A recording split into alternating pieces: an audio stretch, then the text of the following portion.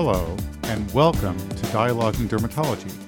I'm Dr. Todd Schlesinger, your editor-in-chief. We have another exciting podcast for you today.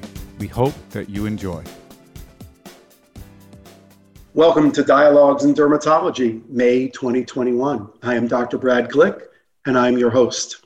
In this special edition of Dialogues, we are commemorating the 40th anniversary of the AIDS epidemic, dermatology's impact on HIV disease. Joining me today is Dr. Toby Maurer, and Dr. Maurer is Professor Emeritus in the Department of Dermatology at the University of California, San Francisco, and currently is Professor of Dermatology at the Indiana University School of Medicine, Department of Dermatology. Moreover, she is an international expert in the area of HIV. And Dr. Maurer, it is a pleasure to have you today. Thank you for joining us. It is a pleasure to be with you, Brad. So let me jump in. We've got a lot to talk about in this 40th anniversary of the AIDS epidemic. So given your vast experience and knowledge of AIDS and HIV, what did 1981 look like through your lenses? Where were you in your training? What in that time prompted your great interest in HIV? Who were your mentors? And finally, historically, who were the dermatologists most notably recognized for the contributions to our initial and even current understanding of HIV and AIDS? And I know that that's like 40 questions in one, but you're the expert. Go for it. Tell us what it was like. I'll try. It's been a long time. 1981 was a long time ago. I was a much younger person at that point, that's for sure. But about 1981, I was in public health school at UCLA. And I clearly remember that there was a young epidemiologist who showed up from the CDC to talk about Kaposi's sarcoma, this old disease, which was now appearing in gay men who seemed to have immune deficiency problems. And that was really the beginning of the announcement of HIV happening in the country. I think there were something like 13 cases. And my goal at that point was to become a cancer epidemiologist. This was before medical school. After I had graduated from undergrad, that's what I wanted to do for a living. And so this, to me, was really an interesting dilemma because immune deficiency, well, that was infectious diseases. And then Kaposi's sarcoma, a cancer, how does that all fit together? And what is this new disease happening in young gay men, certainly in the Los Angeles area? My undergrad had been done at Stanford, and so I was very close to the San Francisco Bay Area and needed to absolutely get back to San Francisco. So I knew that this would probably be where I would concentrate my future. And so I then started medical school, actually. I'm Canadian, so I went to medical school in Canada and came back to San Francisco to do my residency in family medicine. And that was at UCSF in 1987. By that time, things were really hitting the fan, as they say, in terms of the epidemic of HIV. We knew the cases. We didn't have many drugs, that's for sure. As an intern and resident, I was admitting patients, multiple patients every third night who were dying of HIV. And we were really trying to figure out what the heck to do. And it was my hope and thought, and I remember saying to my residency director that even as a family practice resident, I was not going to graduate from the program until I knew everything there was to know about HIV and what we were going to do about it. And so we actually started a whole warm line in HIV for family practitioners and internists around the country to familiarize them with what to do for HIV. And that's really where I jumped in. I then met Tim Berger in dermatology, who was working at San Francisco General, where I was doing my residency in family medicine. And I discovered with him that there was not really a lot of work being done in epidemiology and dermatology around HIV. So that, again, just opened up a perfect opportunity. He and I started lots of work together, lots of studies together, looking at the various manifestations of HIV and dermatology at that point.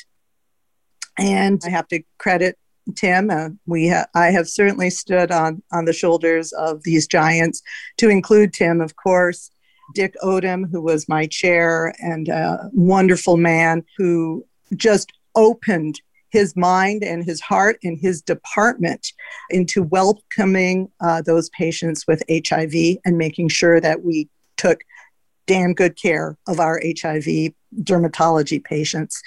Marcus Conan, of course, in San Francisco at the time, also just contributed to my personal career, but obviously the health of our HIV-infected patients. He was there not only for dermatology, but general medicine, taught me a lot in the care of our patients.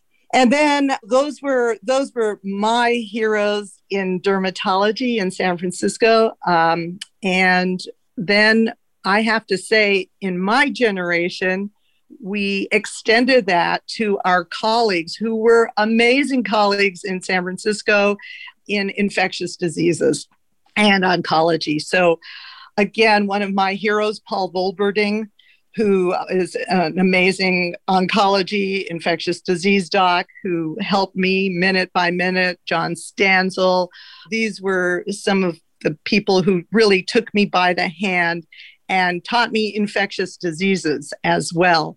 Then colleagues of Pat Maurer, who he and his wife discovered HHV8 was the viral cause of Kaposi's sarcoma. So he and I had been classmates, and so it spreads, really. Jeff Martin, a wonderful epidemiologist with whom I have worked for eons, it seems.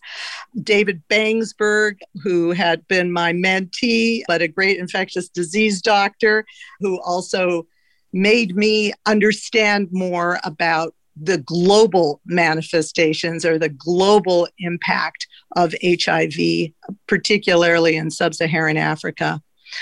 And then, again, I want to credit my heroes at AMPATH, Indiana University, which is why I decided to work there. We have a wonderful global health program really built on HIV medicine. Joe Mamlin, one of the leaders and founders, and Bob Einters. Again, they made sub-Saharan Africa available to me. And for me, then, this is really full circle of what I have wanted to do from the beginning of HIV to finding drugs for HIV, for seeing the whole arc of HIV and taking it into our global world. So this is how I want to end my career, is working on the global front in HIV. You know, when you're an interviewer and you're asking the interviewee questions, one of the things I would say is you really killed that one. That was great. I enjoyed that. You know, I do want to share with you and not take away from our flow, but this young man, me, and we are contemporaries. I was at Emory University right around the time that this all happened.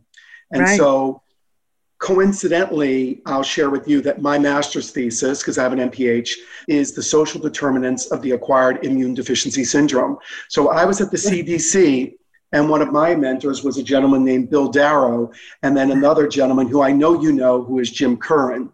Yes, so, of course. Yeah. The director of the CDC, and obviously very engaged in HIV over many, many years. And so I'm enjoying this tremendously. Let's continue here and just, briefly share what you were seeing at that time in terms of other dermatologic manifestations of HIV that were challenges. Obviously, KS launched this. It was perplexing. We asked the questions why.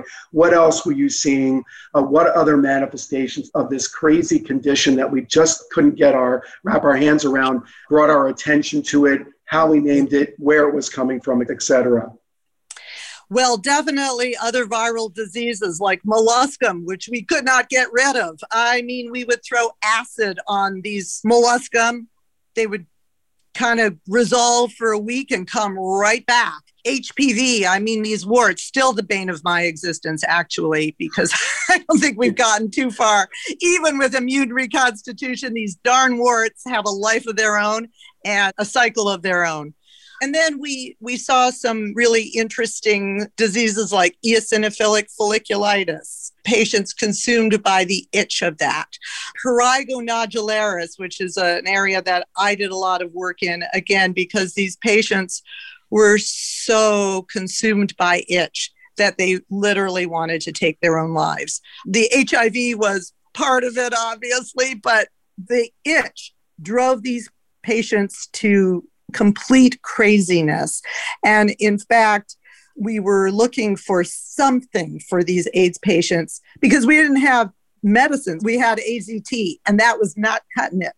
So in fact, I had the opportunity to work in bringing back thalidomide to the country because we thought that that might work for prurigo nodularis. And so that was just a fascinating time. We had, on the one hand, we had the thalidomide victims of thalidomide who had missing limbs because their mothers had taken thalidomide and they were born in this way. And then we had the mothers of HIV-infected patients all meeting in Washington, D.C., and the mothers saying, "You've got to help my kid who is HIV infected and wanting to kill themselves because they're itching, and this drug, thalidomide, can help." And when you have the thalidomide victims saying, "We will never live in a world with thalidomide again." So this was where we were at. Patients with missing limbs, mothers of HIV-infected patients, crying, both sides, and all of us trying to find something to do for these patients. So very challenging problems. And right at the outset, trying to understand the markers of HIV. Could you use the skin to diagnose HIV?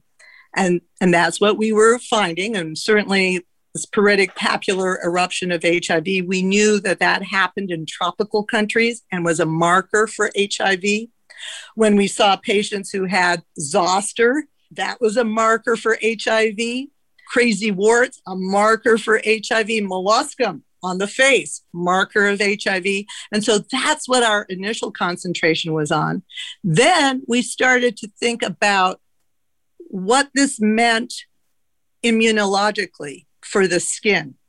So then we went to this sort of new idea of like, okay, how can psoriasis exist in HIV? What does that mean about psoriasis, the skin disease psoriasis?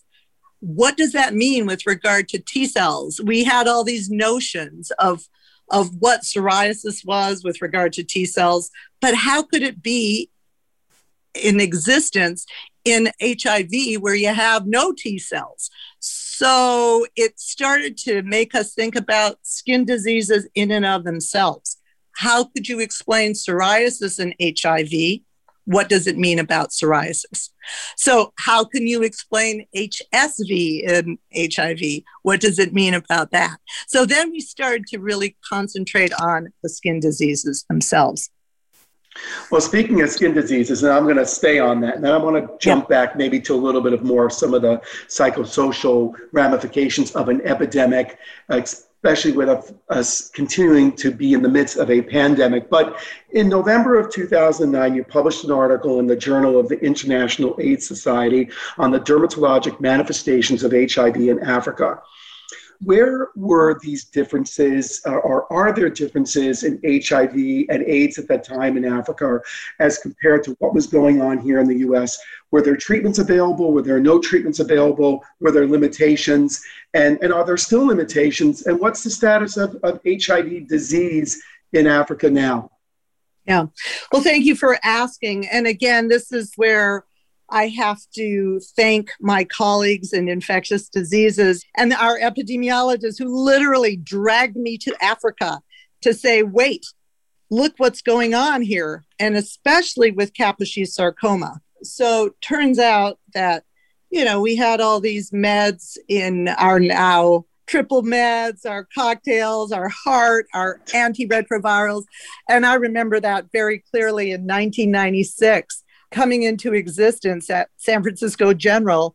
We saw the introduction of these antiretrovirals, and within a month, those molluscum that never went away completely resolved because people's CD4 counts came up above 100. Wow, amazing.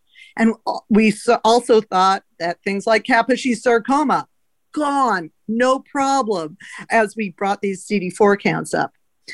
But that was not happening in Africa. And so, your first question is, well, did we not have medicines in Africa that were being distributed? And in fact, we did have medicines that were widely distributed in Africa, thanks to PEPFAR. Got to give President Bush and PEPFAR some credit here for making those antiretrovirals available widely in Africa. But we were still seeing some pretty crazy HIV disease, mostly in the form of Kaposi sarcoma. And this, again, how could this be when we saw the disappearance of Kaposi sarcoma in the United States and in the West? Why was this going rampant in Africa? It was not a non-compliance issue. The Africans take their meds almost religiously, more so than what we even see in the West. That was a point that was really driven home by David Bangsberg, who I mentioned earlier. So what was going on? And honestly, we're still trying to understand what is going on. We know that in sub-Saharan Africa, Kaposi sarcoma is one of the most prevalent cancers, period, and affects men, women, and children, not only HIV-infected men, women, and children, but non-HIV-infected men, women, and children, and takes people out with a 40% death rate, anywhere between the ages of 35 and 45. So this is taking out an entire generation of people.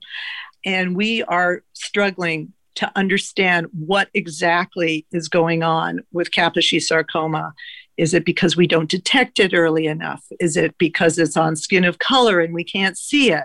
Doesn't seem that the ARVs are doing as much as we thought they could, because people are compliant on their ARVs and their CD4 counts are good and their viral loads are less than 50. So major struggle.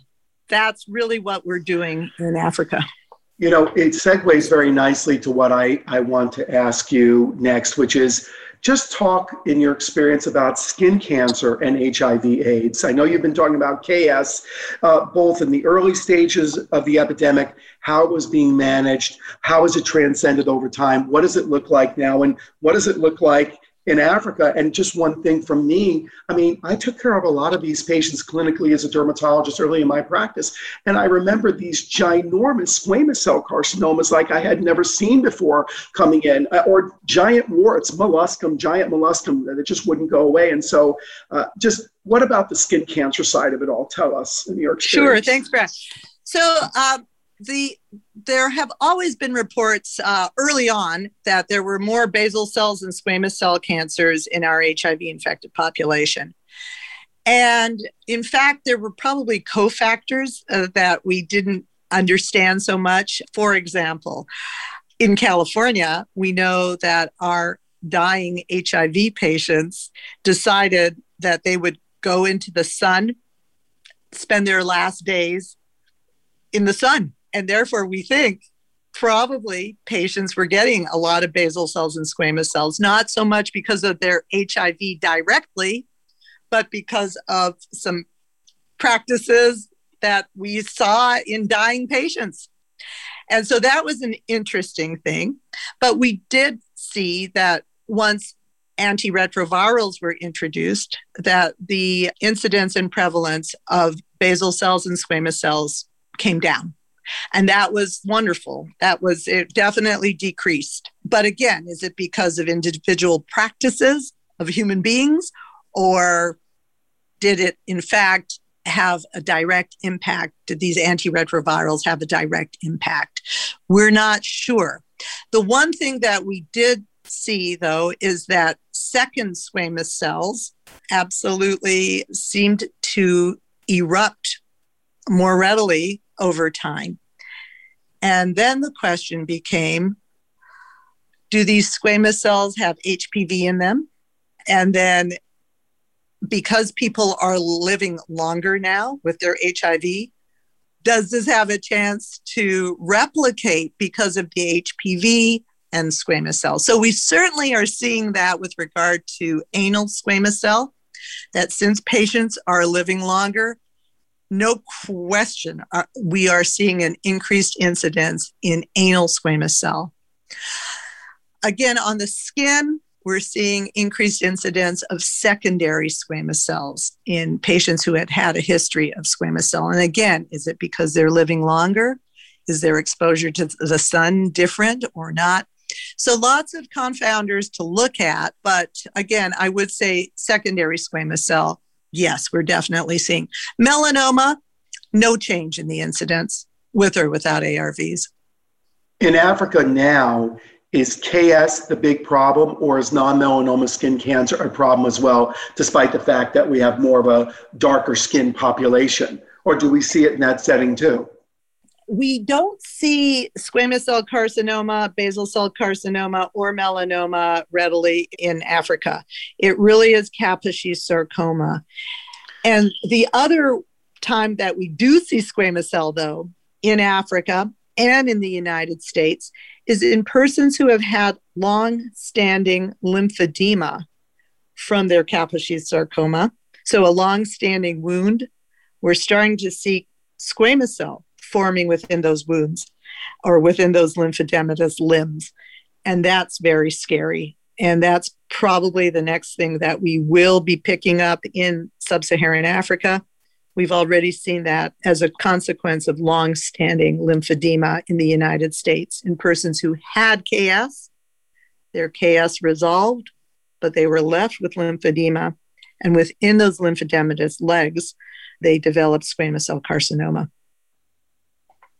What is the HIV-related reconstitution inflammatory syndrome?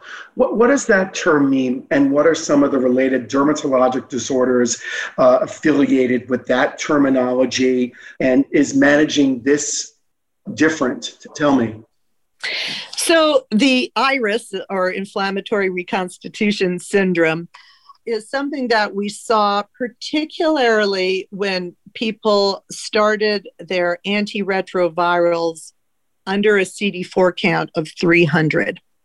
And what happened was that they would start their antiretrovirals, and during that initial period, after starting about 12 to 16 weeks after starting antiretrovirals, their immune system was, shall we say, irregular, disrupted, so that there was over-inflammation, under-inflammation, just a completely dysregulated immune system for those first 16 weeks. That was a real problem when people started their antiretrovirals at low CD4 counts. Recently, in the last probably 8 to 10 years, there's been great advocacy to start antiretrovirals at the highest CD4 count, period. So in the old days, you know that we didn't even start these antiretrovirals until people's CD4 counts were 250 or less. Then it kind of creeped up to 350 or less. Then it creeped up to 500 or less. Now, of course, anyone who is diagnosed, even if your CD4 count is 1,000 and you're HIV infected, you would start your HIV meds immediately so that you would not encounter this inflammatory reaction, so that your immune system is not greatly dysregulated by the initiation of meds. We did see it manifest in the skin, this immune reconstitution syndrome, usually with problems like eosinophilic folliculitis. We would see KS, and we still do see KS as just going crazy. In fact, I just had a patient the other day whose skin went nuts. This is a woman with KS, low CD4 count, had been on meds in the past, failed her meds, didn't take her meds for years, started her meds again, and her KS went crazy. So we still see this, but again with low CD4 counts. So eosinophilic folliculitis, there's something called epidermodysplasia verruciformis. That's another one that goes crazy with immune reconstitution. Molluscum can do that, especially with low CD4 counts. Definitely zoster, we can see that. HSV, again, that was a big deal when we had patients initiating meds at low CD4 counts. I got a couple more questions. This is amazing. I'm enjoying this so much. Talk to us about healthcare disparities, physician bias, treatment hesitancy that was unmasked during the epidemic. And at what point in time did public perception and public awareness change? And in thinking of this, I kind of feel like the question warrants almost kind of a parallel to what we've been going through this last year and a half in the COVID-19 pandemic to some degree. Your thoughts?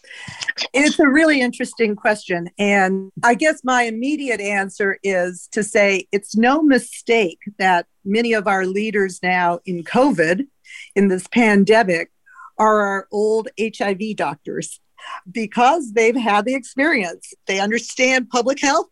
They understand hesitancy. They understand stigma for both treating providers and the patients. These are old stories that those of us who have worked in HIV recognize over and over again. Yeah, early days of HIV, there was definitely a stigma if you were even interested in doing HIV work, even dermatology work.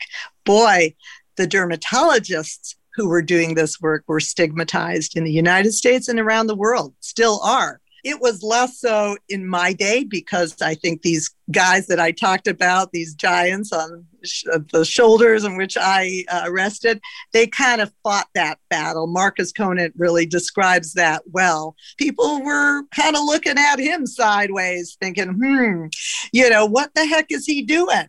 And, of course, Marcus is very forthright. That did not stop him. It actually made him more of an advocate, thankfully. So in my day, I saw that when I was doing family medicine, of course. We had doctors working in my hospital who did not want to touch HIV. And of course, we younger folks, we said, too bad. You're in San Francisco. You want to take care of patients, period. You're going to have to deal with this. And too bad. And of course, that was the situation in dermatology. And again, I brought up Dick Odom, who was my chair. And I remember him clearly saying to our group of dermatology residents, if you want to be in this residency program, you better take care of the HIV infected patients. You better have respect for our gay population. I don't want to hear anything else. If you don't like it, find another residency. So good for him. He did that early on, 1990. And basically, that's where we were at. And I thank him and I thank Marcus, Tim, of course, who kept on moving and they didn't care what people thought, what people said. So that really helped, I think, change public perception. Again, in San Francisco, we had major advocates here and who just said, yep, that's the way it is. Get a hold of yourself. Thank God. And that's what made it always interesting to work in this field. But we had the support of a lot of advocates, thankfully. That's wonderful. I want to look at this last 40 years and have you close with what's the current state of affairs in HIV in the United States? Is it still such a big deal? Is it a significant impacting condition? Should we be worried about it? Is there a resurgence potentially coming? Because we see a rise in the variety of STDs like syphilis is always on the rise. Our colleague Ted Rosen from out there in Texas tells us all the time about the resurgence of a variety of STDs every year. So what about it? What does HIV look like in the United States in 2021? Right. Well, So, we're lucky in that we have things like PrEP so that we can maybe relax a little bit in terms of the contagiousness of HIV and the transmission of HIV.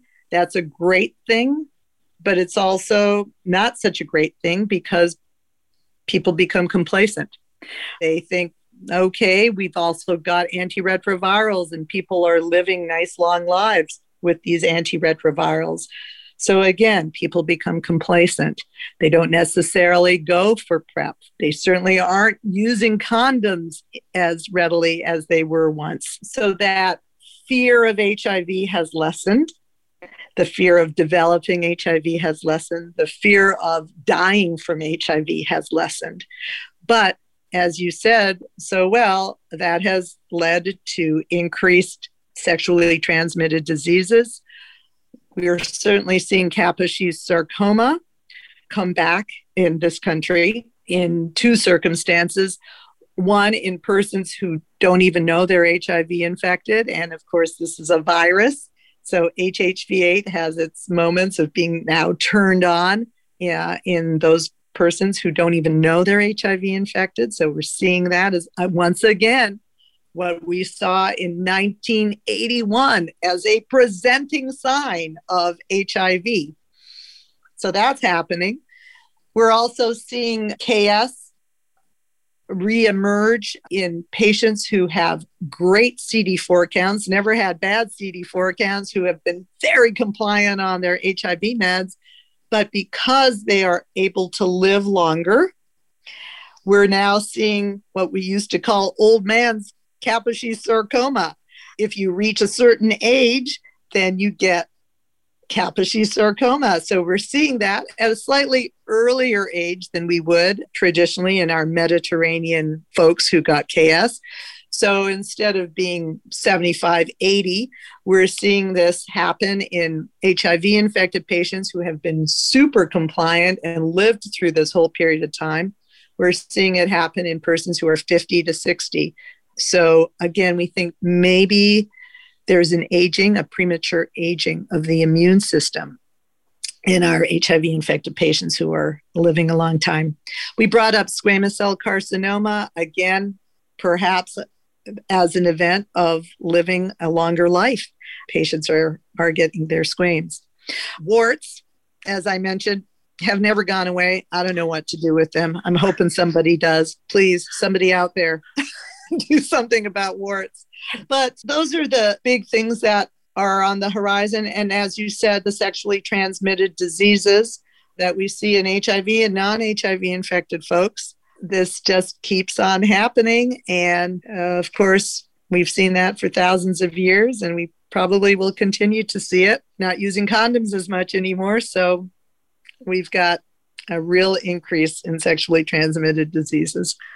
Well, it seems like with that said, in addition to us looking very carefully for these dermatologic manifestations of COVID-19 in this last year and a half, we must therefore keep our antennas up with this rise in other sexually transmitted diseases, to keep our antennas up like we did early on 40 years ago in finding those early dermatologic manifestations of what is now HIV disease. I thank you so much for this wonderful last 30 minutes. And I'm sure that our listeners will truly enjoy this edition of Dialogues in Dermatology. So, Dr. Maurer, thank you so much. And it's been a pleasure. Thank you. What a pleasure to speak with you. And thanks for giving me the opportunity to reflect. That's for sure. Thank you. Take Stay care. well. Thank you. You too. Bye-bye. To learn more about dermatology's contributions to the investigation and treatment of HIV/AIDS, check out an accompanying article featured in DermWorld at aad.org/DW. We hope you have enjoyed this edition of Dialogues in Dermatology. This is Todd Schlesinger, your editor-in-chief. For more podcasts, including bonus issues, check us out online at the website of the American Academy of Dermatology or through the Dialogues in Dermatology app. You can now also sync your subscription to your favorite podcast app. New podcasts are released each week in addition to our monthly JAD podcasts. We hope you enjoy these new options for listening to dialogues and the increasing content for your listening pleasure. Thank you.